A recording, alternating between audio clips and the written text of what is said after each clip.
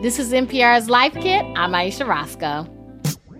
So every recipe in this book you've made in this kitchen, Yes. It's a very nice kitchen. We're in Brooklyn. How do you describe it? I'm not good at describing stuff. Messy.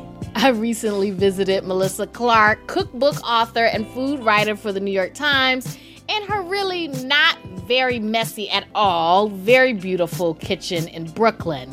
This kitchen is where all the magic happens. It's where Melissa Clark created, tested, and tested again every recipe in her new cookbook, Dinner in One, which has 100 recipes that you can cook in one pot, one pan, one slow cooker. Very easy peasy. To me, they're my go-to weeknight thing. Like, if I can not dirty an extra pot, I'm going to cook it in a one pot. So these are things I've been kind of riffing on for years. And then when I did the cookbook, all I did was test them so I knew they worked, and then come up with ways to make them slightly more elevated, like an extra little twist to make it slightly more delicious. Okay. You always want dinner to be extra special, right? Right. So these are created with convenience in mind, which I like.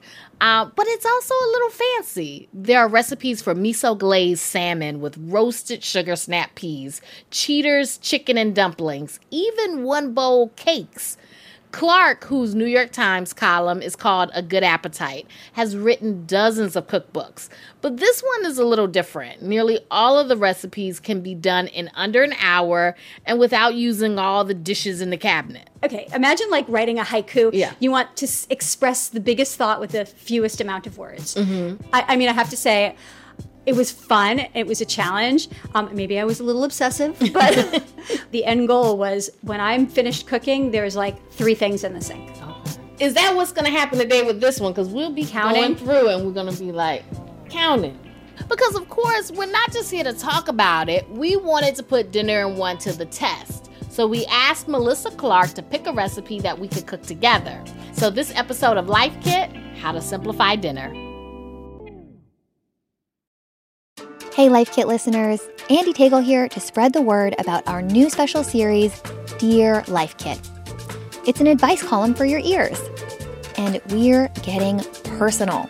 Every episode will enlist expert advice for one of your most pressing and intimate anonymous questions about life, love, and how to keep it together. All in about 10 minutes. New episodes every Saturday until October 8th. Listen to Dear Life Kit from NPR. So for our Dinner in One, Melissa and I made cheesy baked pasta. Doesn't that sound good? Normally, when you make a baked pasta, you boil the pasta in one pot. Mm-hmm. You drain it in a colander, so therefore messing up 2 things already. 2 things, yes. And then you put it into your dish and you bake it. But what I'm doing here is I'm going to cook the pasta. We're going to cook the pasta right in the sauce. Oh, okay. So should we get started here? Yes, I'm ready. Love it. First things first, we line up all our ingredients on the counter. Pasta, tomatoes, 3 kinds of cheese, and sausage. You can use either hot or mild Italian sausage. I chose the mild. Okay. When you use mild sausage, you can always add more red pepper flakes. To make it a But little you more can't spicy. take it out. Okay. So as well as spices and herbs from not 1 but 3 jam-packed spice drawers. Like, y'all really should have seen these drawers. Okay, so look, now you see how she's a chef. She opened this drawer, guys, and there are all these little tins with labels on them. I love my label maker. She pulls oregano, fennel, garlic, and bay leaves. And here's another thing. You could leave half of these herbs out and it's going to taste the same. Remember how I said I always want it to be like slightly more delicious? Yes. These are the ways I'm going to do that. To elevate it. Yeah, and it's like this is the stuff I have in my pantry, but if you don't have any of those in your pantry, you leave them out. Okay. That's the thing about this cookbook. It's not doing too much. All the recipes are flexible. If, unlike me, you love vegetables, you could add a little spinach to this recipe. If you're lactose intolerant, Clark says add more sausage and cut out the cheese. Hate cutting up garlic? Use some from a jar. I just used the garlic that's already like in the little seasoning. Yeah. Is that bad? There are no wrong answers when you're in the kitchen with Melissa Clark. It's nothing's bad. If it tastes good, it's not bad. You know, what kind of meals lend themselves easily to a one-pan meal? So many different meals. We think of one pan or one pot meals as mostly being stewy or soups, and traditionally that's a really easy, great way to do a one pot meal. But you can do almost anything in one pan it's just a matter of paying attention to how long things take to cook and how you place them on the pan next to each other. So like a typical roast chicken can be a one pan, could be a sheet pan chicken, right? Or a pasta dish. Pasta, a normal lasagna, you could do the whole thing in a skillet, and then it just saves you boiling the pasta separately. You can do all kinds of things in a casserole dish, and not in one of those 9x13s or a gratin dish.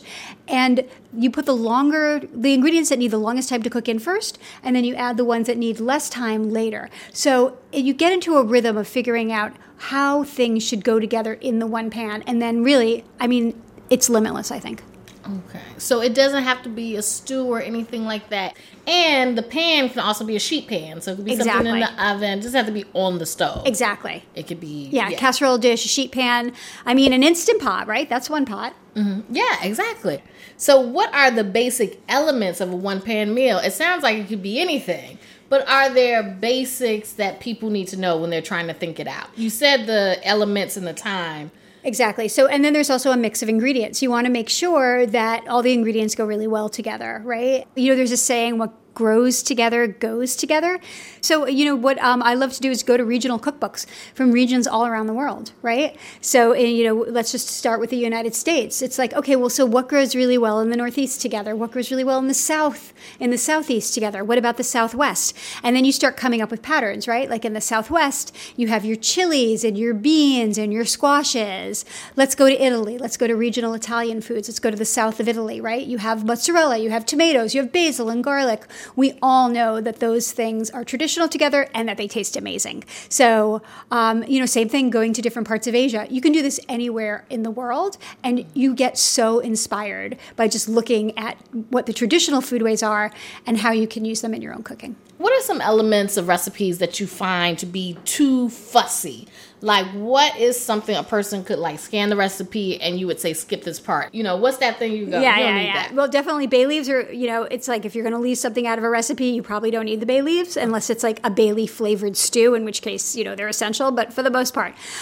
Okay, let's talk about browning ingredients for a stew, right? So if you look at a typical stew recipe, you want to brown each cube of meat on each side. And they don't tell you this in the recipe, but you're going to stand there for half an hour browning those little pieces of chicken and meat.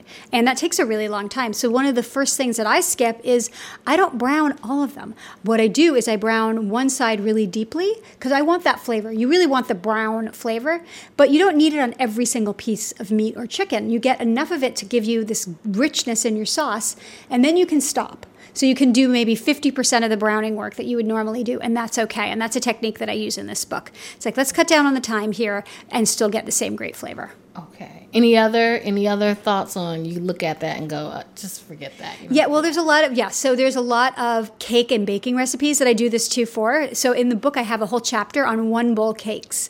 And what I did in those cases is typical cake recipe is you have your fat, which you beat air into. You have your eggs and your wet ingredients, which you mix in one bowl. So now we're already 2 bowls. And then you have your dry ingredients, which is a 3rd bowl. I have streamlined all of that by taking my inspiration from cakes that are made with liquid fat, and then instead of beating your wet ingredients separately, you just beat them straight into that liquid because it's already a liquid, it's already a fat. So you've got your butter, your melted butter or your olive oil in a bowl. You add your eggs and your yogurt or whatever your liquid ingredients are, your vanilla extract, and you beat them really well until they're smooth. And then in the same bowl, you throw your dry ingredients right on top of it, and you don't even mix them in a separate bowl. And this just streamlines the process, and it makes a 1-bowl cake. You can mix up a 1-bowl cake. It's like making pancakes. It takes 5 minutes to just whip everything together, and then you bake it in a pan, and you've got this easy after-work cake. And who doesn't love an after-work cake?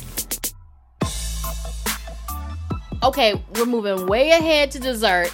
Let's get back to our cheesy baked pasta. Even though it's not wrong, we will not be using garlic from a jar this time. Because I want the thin slices, and you can't buy those. You can't buy those. You just have to. And what's so great about the thinly sliced garlic is that it melts in the sauce, and it gets sweet. And that's what we're going for here. Okay.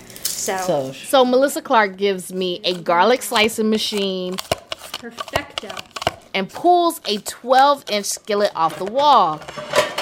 She adds olive oil and the sausage, which she squeezes out of the casing like toothpaste. So I'm just going to saute this sausage meat in some olive oil, and I'm going to let it get browned. So I'm breaking it up with the side of my wooden spoon so that more of it can get in contact with the oil, and it can get a nice brown crust on it, because that brown crust on the sausage is what's going to give you extra flavor.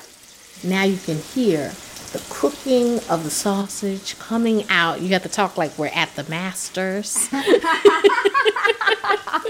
It smells good. I haven't eaten today. I'm a little hungry. You haven't eaten today? While the sausage gets good and brown, we crush the fennel with a mortar and pestle. Now, I'm also going to add some salt right now, just a pinch of salt. And you're going to see I add salt in several stages. Okay. So I'm adding salt right now because I want the garlic to absorb it. Mm-hmm. If you add salt as you go, it seasons it better rather than adding it all at once. That's a gem.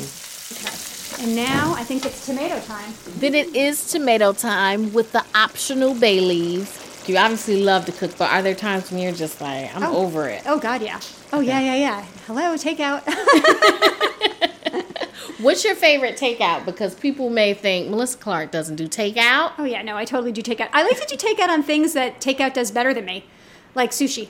Takeout does sushi better than me. Okay. I'm, not afraid to tell you. Once that sauce has gotten nice and thick, we add the pasta. Little teeny tiny shells, really cute. Then we let it simmer a little bit more. Then fold in mozzarella, top with more mozzarella, spoonfuls of ricotta, a sprinkle of Parmesan. Now it's getting really good. Yeah. And stick the whole skillet in the oven to bake. And if you think that I'm just going to stand around, then you do not know me. There is none of that in Melissa Clark's kitchen. Shall we count how many pots and pans I've used? Yes. And start cleaning up? Yeah, let's start doing that. Let's see. So we got the garlic slicer. Uh-huh. That garlic slicer, a knife, a wooden spoon, a measuring spoon, a mortar and pestle, a cutting board, and the pan. For those of you following along at home, that makes a grand total of 8. This does seem like a one-pan thing. This is legit. We have tested it. But the ultimate test, of course, will be the taste. Oh! When the cheese is brown and toasty on the top, we take the skillet out of the oven. Ooh, here we go. Okay. That's what I'm looking for. Okay. See, it's bubbling. Look at that bubbling action. Add some basil from the garden and dig in on the back patio. Very good. I like this sausage too. With the cheese. And why am I chewing and talking? I shouldn't do that.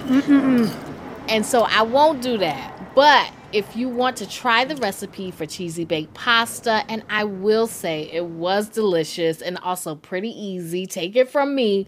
Though we did dip out before doing the dishes, you can find it on our website or in Melissa Clark's new cookbook, Dinner in One.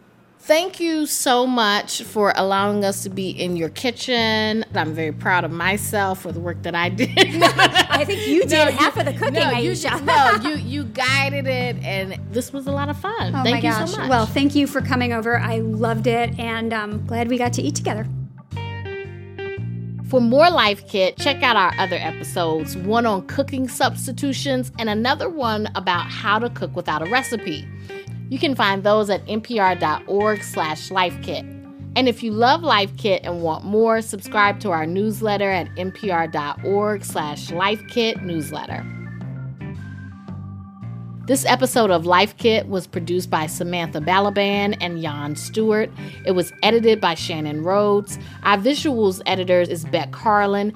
Our digital editor is Malika Gharib. Megan Kane is the supervising editor. Beth Donovan is the executive producer. Our production team also includes Andy Tagle, Audrey Nguyen, Claire Marie Schneider, Michelle Aslam, and Sylvie Douglas. Julia Carney is our podcast coordinator. Engineering support comes from Trey Watson. I'm Aisha Roscoe. Thanks for listening.